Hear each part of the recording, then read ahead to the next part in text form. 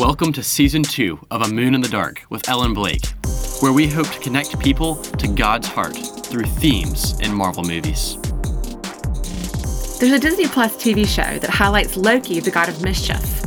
We find out that there are several Lokis getting caught working mischief in different timelines.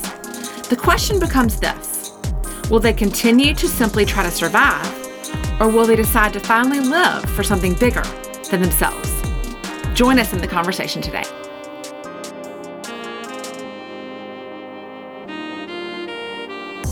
We all know the negative impact that the coronavirus pandemic has had on our students. Nowhere is this more heartbreaking than for the students in the inner city. My friend Becky Matthews has organized Simply Students Fund to help 3 organizations in the Atlanta area who already work with these at-risk students. You can read about their efforts and support them at simplystudentsfund.org. In the void, we see a bunch of pruned Lokis, which is weird to say. What is a pruned Loki? Well, I'm glad you asked. So a pruned Loki is a Loki that did something that he wasn't supposed to do, that was not in his timeline to do. And the TVA catches him and sends him here. And so this is where the void is where they send all the people that do something that they weren't supposed to do in their timeline. But the difference between Lokis and everybody else is that the Lokis are able to survive the monster that's there. And the monster's name is Goliath, and he eats everything, but the Lokis just survive. They do. So they're smart, and they're the gods of mischief. So they get in little groups together, and they have little hideouts, and they're alive, they're surviving, but they're not thriving. They're not doing much else. Their basic job is to just survive, not getting eaten. Correct. What we're talking about here is the second to last episode of the TV series Loki. Right. Which is super weird and super crazy, but it kind of grows on you. So here we are in the void. Mobius comes, Sylvie comes, and you've got a bunch of Lokis. Yes. So we got an alligator who's a Loki. We got an old dude who's a Loki. A young dude who's a Loki. And then Loki, Sylvie, Mobius, right? So the old guy Loki, what he did to get thrown here was, at the very end, with Thanos, instead of Thanos killing him, he makes a projection of himself. Thanos thinks he kills him, and this old Loki, he turned himself into like a space rock. And he's just out there floating in space. He's alive. He's surviving. But he's alone, sad, So he becomes lonely, tries to go see Thor, gets caught, thrown here. And what he knows is how to survive. That's what he's done his whole life. So Mobius is now here. Mobius's plan is to go back to the TVA, and the young Loki, who's about 13, asks Mobius what is he going to do? What does he expect to gain? And basically Mobius inserts the idea that you can change. Basically, they said, why would you turn on the very organization that has been your life? And he said, well, people can change. So you can see in that moment that the old Loki, his eyes, he's thinking. Yes. Maybe, and so you're going to see in a minute that was a nugget of a thought that maybe he could change and do something different than what he's always done. So what did he decide to do? Yeah, so to get to where they need to go, Loki and Sylvie need to get through this monster.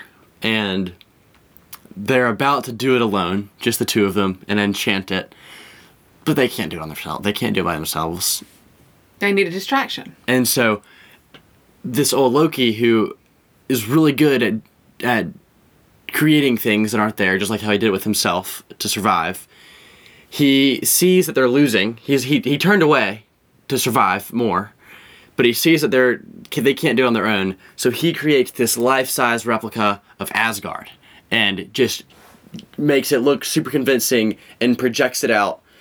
And Goliath, who just devours whatever's in his path, sees, oh, this is bigger than these two people over here, so he goes and just attacks this big old castle Asgard-looking thing that's not real, and is well distracted so that Loki and Sylvie can do what they need to do. And as they're doing it, Goliath, the monster cloud, comes in and takes out this old Loki. So we can see that the old Loki, he didn't survive this time, but he did something good. And he did something for other people that's worth living for, right? But you can see it in his face at the end. He knew he was going to be sacrificed. And doesn't he yell out, glorious purpose? Yes, he does. So he sees that that was his purpose in that moment to lay down his life for other people. Mm-hmm. So what's our glorious purpose? Well, it's not just to survive, right? I mean, not just to survive our time on earth and be self-protective, protect ourselves, make our little kingdom, but to thrive, to give our life away for others.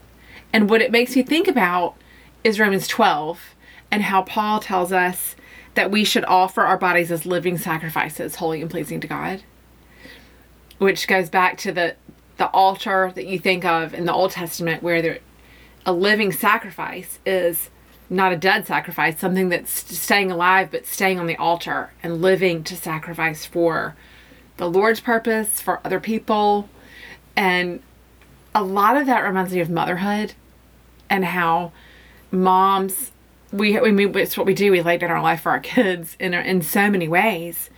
And I remember going back and looking at the Old Testament, where one of the sacrifices is where you pour out the wine and you just pour it out into the dirt. And so many things I feel like we do as moms feel like that. It feels like we're just pouring ourselves into the dirt, but we're not. Whether it's dishes or diapers or sandboxes or reading books or just the monotony of doing the same thing day after day, there's something glorious in laying down your life for other humans, other little humans. And one time someone gave me a widow's mite. They said it was a widow's mite. I don't know if it really was an ancient coin, but I wore it for a number of years when you guys were little and I was in the thick of really choosing family over some other things I could be doing, choosing like the monotony and the stuff at home instead of some of the more exciting things I could have been doing.